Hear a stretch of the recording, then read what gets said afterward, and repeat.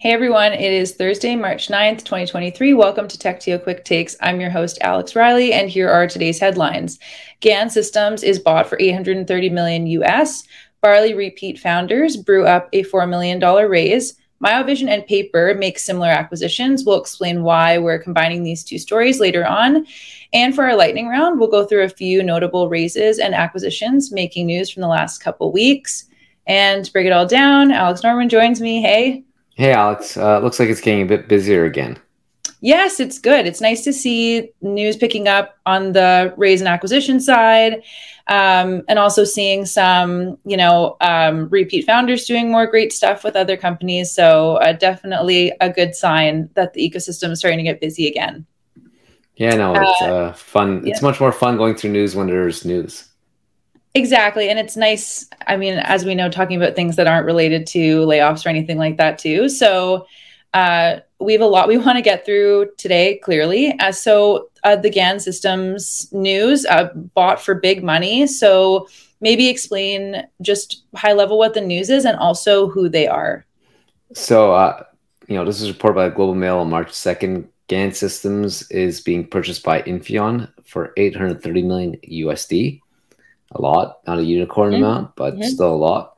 Yep. GaN Systems is Ottawa-based. They're a fabless semiconductor maker. What's interesting is their semiconductors are similar and lighter than existing transistor chips, and they're that way because they use what's called gallium nitride on silicon in their design. So they're lighter, they are smaller, which means they're more energy efficient and faster. And if you look, what's also interesting, if you look at the history on this, wasn't covered by Global Mail or the articles, but Matt Roberts, whose father co-founded this company, had a tweet storm explaining the backstory, which was basically his father wanted to have a better speaker and kept on going back to what's the original problem, and it eventually came back to the source, the semiconductors themselves.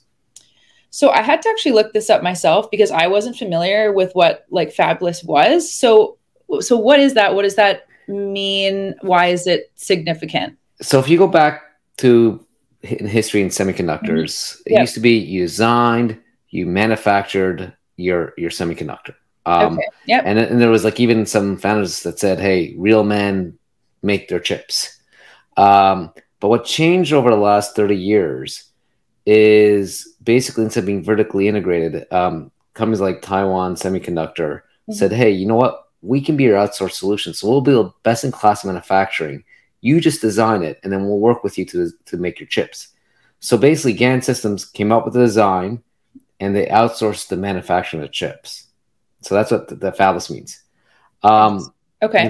I think the other thing to note here is because the way these chips are designed, I said they're more energy efficient and faster. So they're actually climate friendly because they use less energy, they produce less CO2.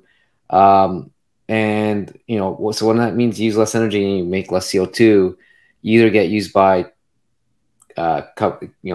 products that need more power like EVs, or your ways to make stuff, cheaper to run, because if it's less energy, you need less fans. So you see smart speakers and street lighting using it, and they've shipped semiconductors to 2,000 customers. And obviously that's the way the world's going, right? Everybody's trying to be more climate conscious and the energy efficiency is very important. So that makes a lot of sense. I want to go back to the purchaser specifically, because you mentioned it just right at the top. So Infineon, who are they? What's the story there?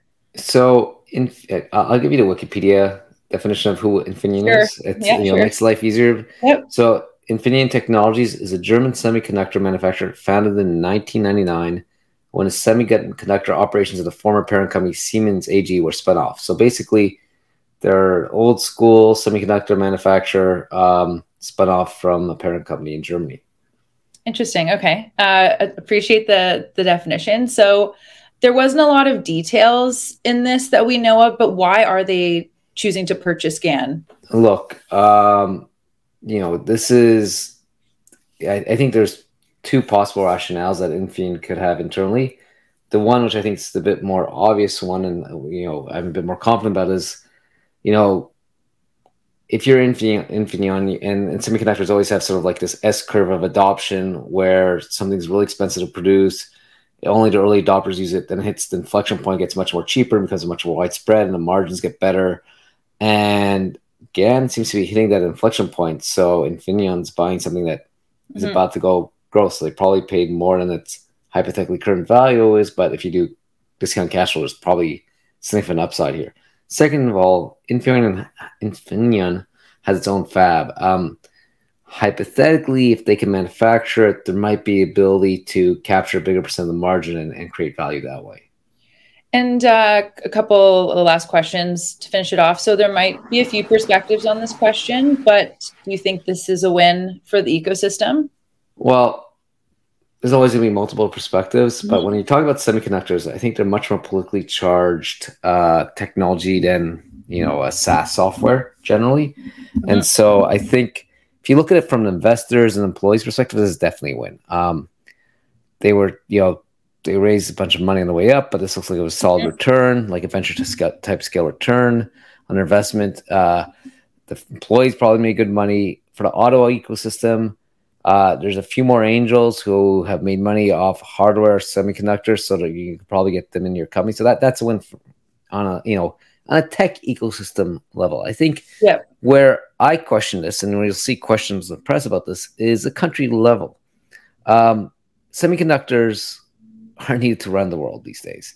They're in your cars, they're in your blow dryers, they're everywhere, right?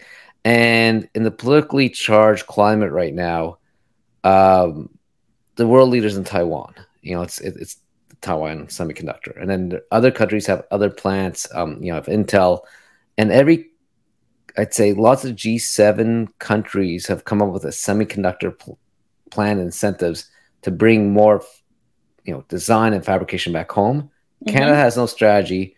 We used to be a leader in, if you go back 30 years ago, our ecosystem had software, but was known for telco, hardware, semiconductors. You've seen a few of our fabulous semiconductors go public this year. And here looks like a winner. Here looks someone that's cutting edge. They're getting acquired by a European company. Not necessarily bad, but it just seems like there's no strategy here for us to succeed in something we had a historical legacy in. So it's kind of sad. Yeah. Okay. That's an interesting to lay out the multiple perspectives in that sense. So lastly, just some takeaways for our community. Oh, well, again, we talk a lot about software. Lots of the last 10 years have been about software. As I just said, like you go back to late 90s, early 2000s, we were known for like Nortel. We were known for, semiconductors. We were known for hardware. So there's still, if that's what you're passionate about, there's still a lot of talent that's seen scale. There's a lot of angels. You should go do it. I think hardware is hard, but it works. The other thing is I just said, hey, we need a strategic rationale for, semiconductors. Well, I don't think and that's because I think it comes to more of a security threat. Meanwhile, what we, on the flip side, I don't think we need necessarily incentives to produce climate companies. Like we probably need a climate strategy, but like where we have lots of like right now, but like let's go finance a bunch of climate tech companies. Let's get government grants for that to make sure the returns are there. Well, the market's going there. People want climate stuff, so the best companies are going to be doing stuff, and usually most companies are more productive. So unless it's something that's an exhaust from it that's negative, I think there's enough incentives in the market to get climate-friendly companies, and those are the ones that are going to succeed anyway. So it's almost like instead of having a climate strategy, we have climate incentives. I think it should be the exact opposite. Yeah, as you said, they're being disproportionately more rewarded. So, okay, good takeaways, I think, for our community. Just to quickly move into the next headline. So, Barley repeat founders brew up $4 million US. So, before we get into more of just like the repeat founder storyline, just what's the news, and also like who is Barley? What do they do? So Barley launched in 2021, announced they have raised $4 million USD to date, with Golden Ventures leading both rounds and Union Capital participating in both rounds. What they're doing is they help small and medium-sized companies determine how to compensate employees by bringing more structure and technology to the process. There's a lot more details, but that's at a high level what they do. Right. And so just other notable thing I just mentioned. So it's two repeat founders. So who are they? What were the companies that they founded before, and why is it notable? So first of all, it's normal because it's repeat founder. So the first one in Toronto is Jafar from Lupio. Lupio is one of those big successes. Everyone wanted to get into it. Jafar founded a company, so that made it hot right away. Then he partnered with a friend of his, Billy Mingai, who had previously co-founded Real House, which is a direct-to-consumer film distribution platform that I believe had an exit. So so you got two co-founders. Mm-hmm. What was more interesting is, look, the company was founded in 2021 in the middle of a hot market where everyone was announcing rounds to recruit employees. Yep. These experienced founders basically didn't make much noise. They went there, they did a private beta, they got some design customers. So these are customers that would provide lots of feedback. They tested a bunch of hypotheses and are now coming sort of out of, I wouldn't say stealth, but they're now making a bit more noise now that they have a product and customers they believe work. So you said it was, at a time when it was really hot. But I guess what makes this market today appealing? Well, I don't know about you, but every employer I've ever talked to spends time on figuring out salary compensation, probably figures out what's equitable. Doing the It's so, comparisons. Yep. yeah. So Mm-hmm. like, Yep. unless you're a team of one, you have to Mm-hmm. figure this out. So Yeah. hypothetically, this is every employer out there. The market's huge. There's also a bit of, I'd say, tailwinds right now. Regulatory change, like there's more transparency coming to some states, explaining, hey, what's that? Like, if you're posting a job, what does it pay? So you have to be more structured before you even put a job out there. Mm-hmm. And that means there's probably going to be some disruption and changes. So you got this huge market, and there's several high profile companies that have raised a ton of money, like Pave, I think, has raised $100 million. You've got lots of legacy incumbent companies that are serving small niche markets. But Mm-hmm. the biggest competitor to Barley is spreadsheets. So you got to hear that a market that basically every employer needs, a product every employer needs to use, and you're really competing against inertia. So when VC looks at this and goes, okay, the question is not what are the other big companies doing in the space, but can Barley find a unique customer profile, a unique distribution model where it makes the go to market affordable and they can capture a big chunk of the market. Right. And so lastly, you said it's not uncommon, obviously, to have repeat founders co-found another company or team up like that. So obviously that's not so much of a, you need to be that in order to be successful. So what are high level, just your other takeaways for our community around this news? Look, so there's a bunch, founders and market. If you're not a repeat founder, there's no takeaway for you here. Right. If you're a repeat founder, that's valuable. What's interesting about this market. Lots of people look at a market, see it's huge, and get worried that there's a startup that seems to be taking it. But if your largest competitor, which is true in lots of potential SaaS markets, is paper or Microsoft or Google Office, it's an enticing market to enter because if you can get people off, to actually add value and use software to solve it, there's value to be had. I think what you can learn also from these repeat founders, instead of making noise when you launch, it is better to find a few customers, build a product with them, get it to be great, better understand the market, and then once you understand who you're selling to, why you're buying to, and know to stick to it. That's when you use an announcement. That's when you make the noise, make an announcement. And I think you're also going to see this also reflects a change in the market. Most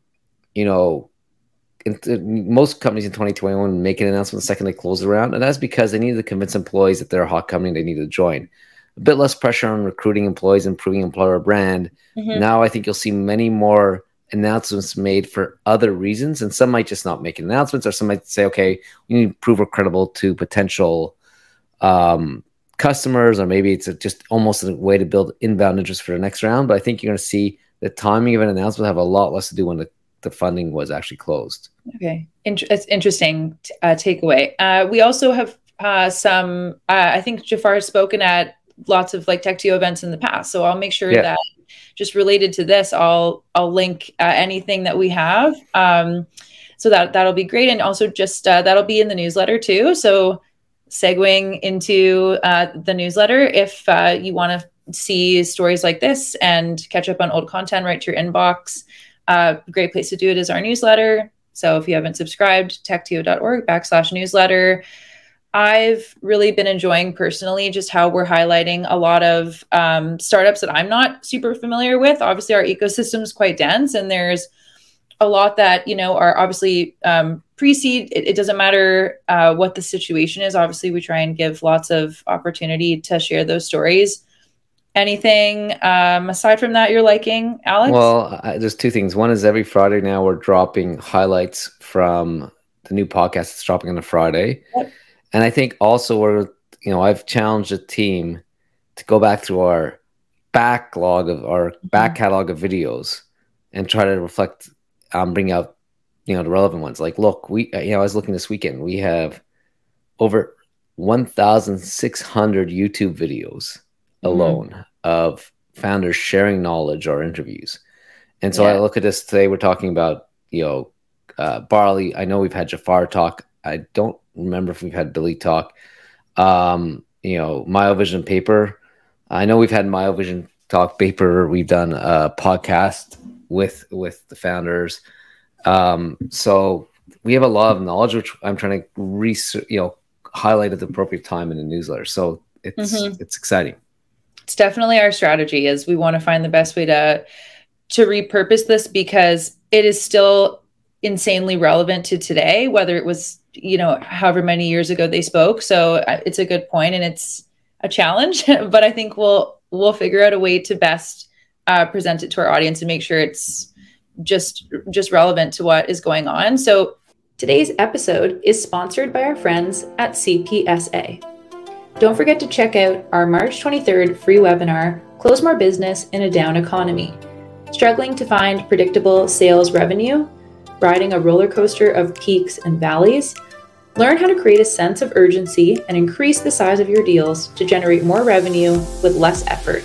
Sign up at the link in our show notes. You mentioned Myovision and Paper. That's going to be the next headline that I want to get into. So we're combining these two stories, and I'm going to have you explain kind of why you're doing that. So just what's the news overall there, and why are we choosing to, I guess, combine and talk about both of them at the same time? Okay, so I think you had two announcements which are very similar. So Waterloo-based Myovision acquired Winnipeg's Microtraffic.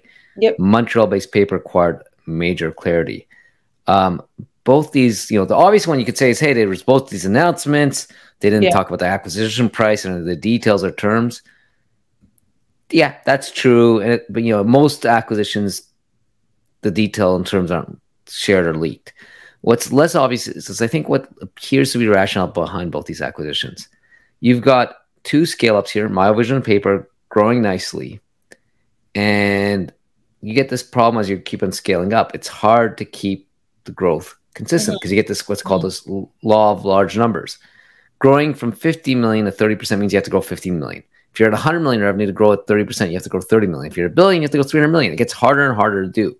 So there's basically two ways to do it. You can either extend your product line and figure ways to monetize your current customers better, or you can get new customers. And in this case, I think both these acquisitions are driven by a desire to sell more products to your current customer base.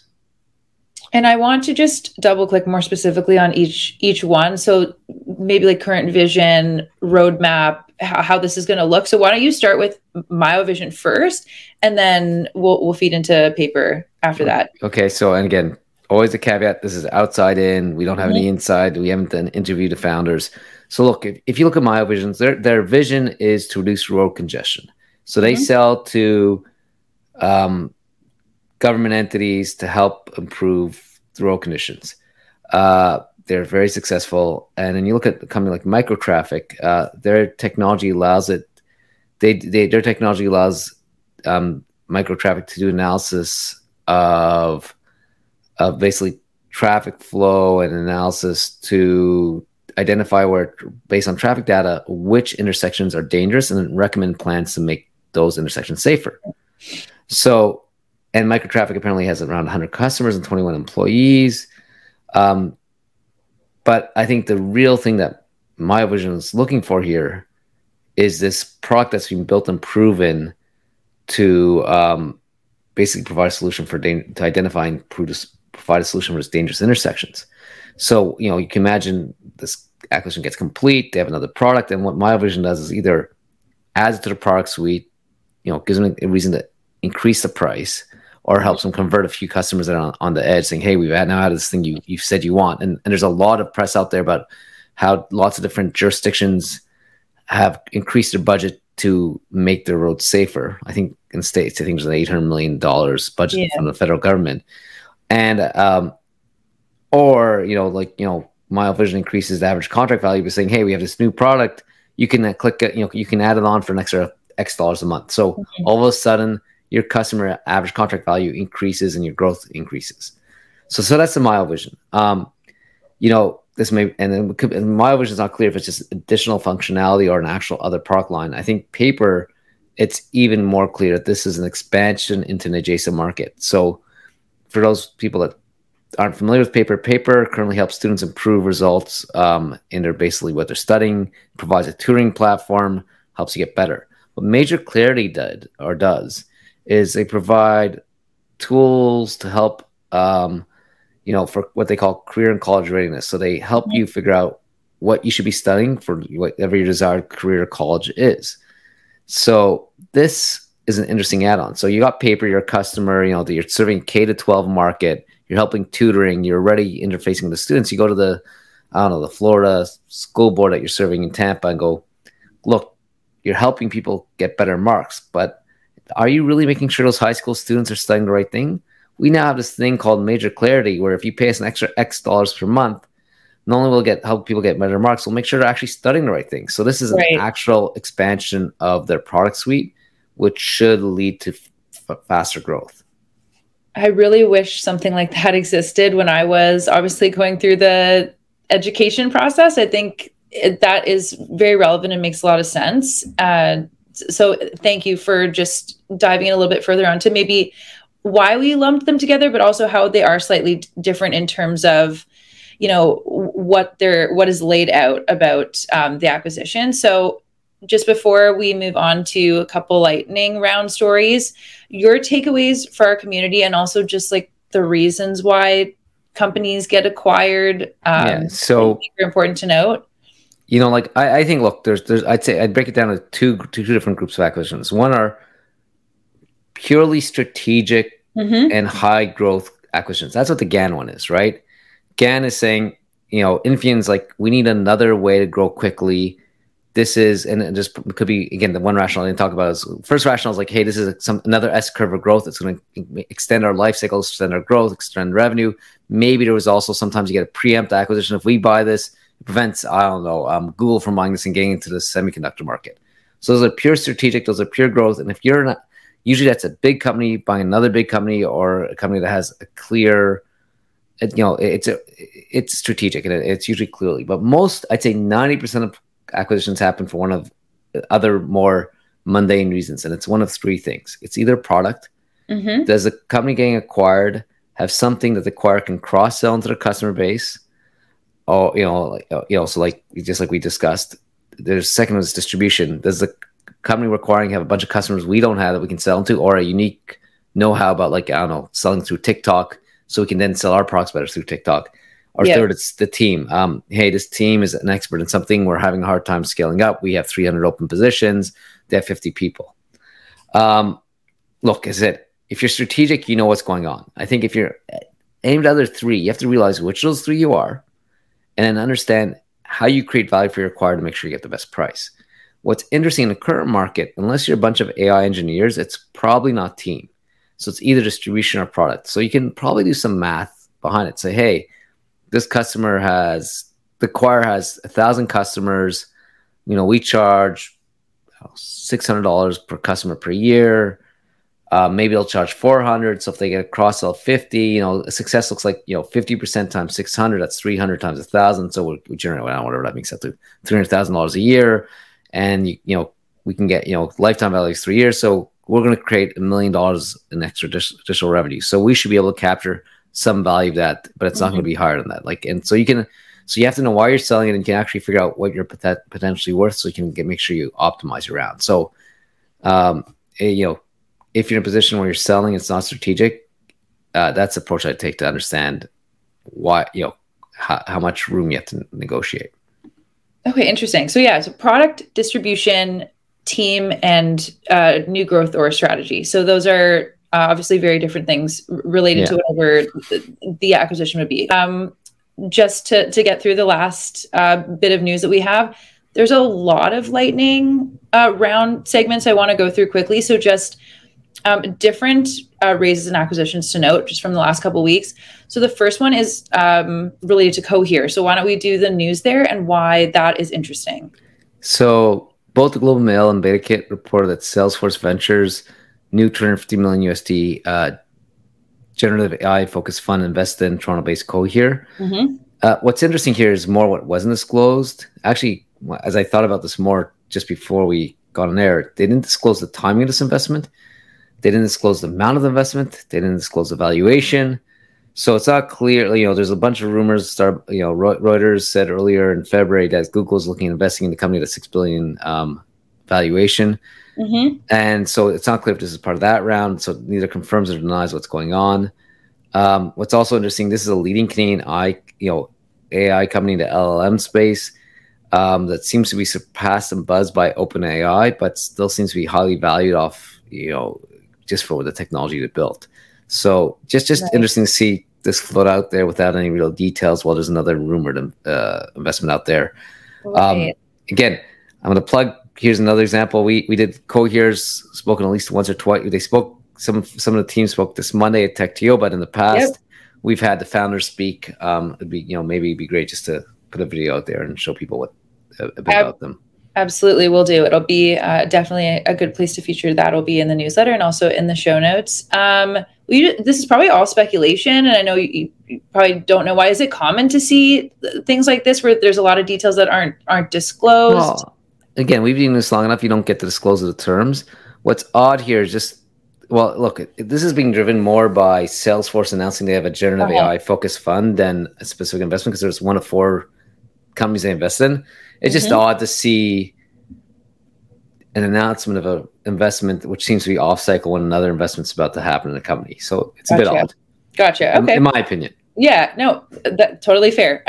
So next segment, just related to glow stick. So what's the news there? Also, interesting, and your takeaways.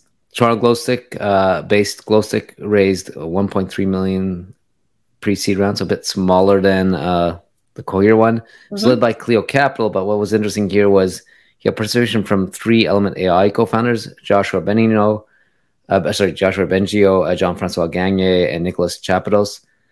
There's also Entrepreneurs First invested in, and a few other angels. What's interesting, first of all, Masha Kroll is a TechTO insider, so congratulations to her. But more relevant to this conversation here, she's an alumnus of Element AI. So it's almost like a takeaway for community here. One of the best and easiest ways to raise money and validate your credentials and bona fides is to have the co-founders from your previous company invest in your startup. Especially helps if they were a hot company at one point, because if those founders want to invest in you, you got lots of credibility with any potential VC investors, because they're going to do diligence anyways. Right. And the need to do diligence quickly falls away if you have 3 of the previous co-founders you worked for invest in you. Also, it's going to, this is an EF company, Entrepreneurs First, from their Toronto courts. So it's going to be interesting to see what happens to those Toronto courts over time, what impact they have on the city. Definitely. And now just to combine 2 pieces of Montreal-based news. So the Congruence Therapeutics. So what's the news there? Why is it interesting? What are your takeaways? Okay, they raised a 15 million USD Series A extension led by Thrive Venture Fund. Congruence, for people that don't know, helps speed up drug discovery for rare diseases. Can get into more details, but basically, why is it interesting? They're one of many AI-based drug discovery companies out of the Canadian ecosystem, and there's quite a few of these that have raised quite a bit of money. And it seems like, we've had an advantage in AI because we're going back to Joshua Bengio, U of T, and Jeffrey Hinton. There's a lot of the early pioneers in the current AI came out of Canada. It feels like in many cases we haven't taken full advantage of this leadership, but for whatever reason, companies helping make drug discovery faster based on AI have seemed to have done we have multiple doing well here. I think the other interesting thing here is that Thrive is the BDC Women's First Fund, and it's good to see him take a lead position in the deal.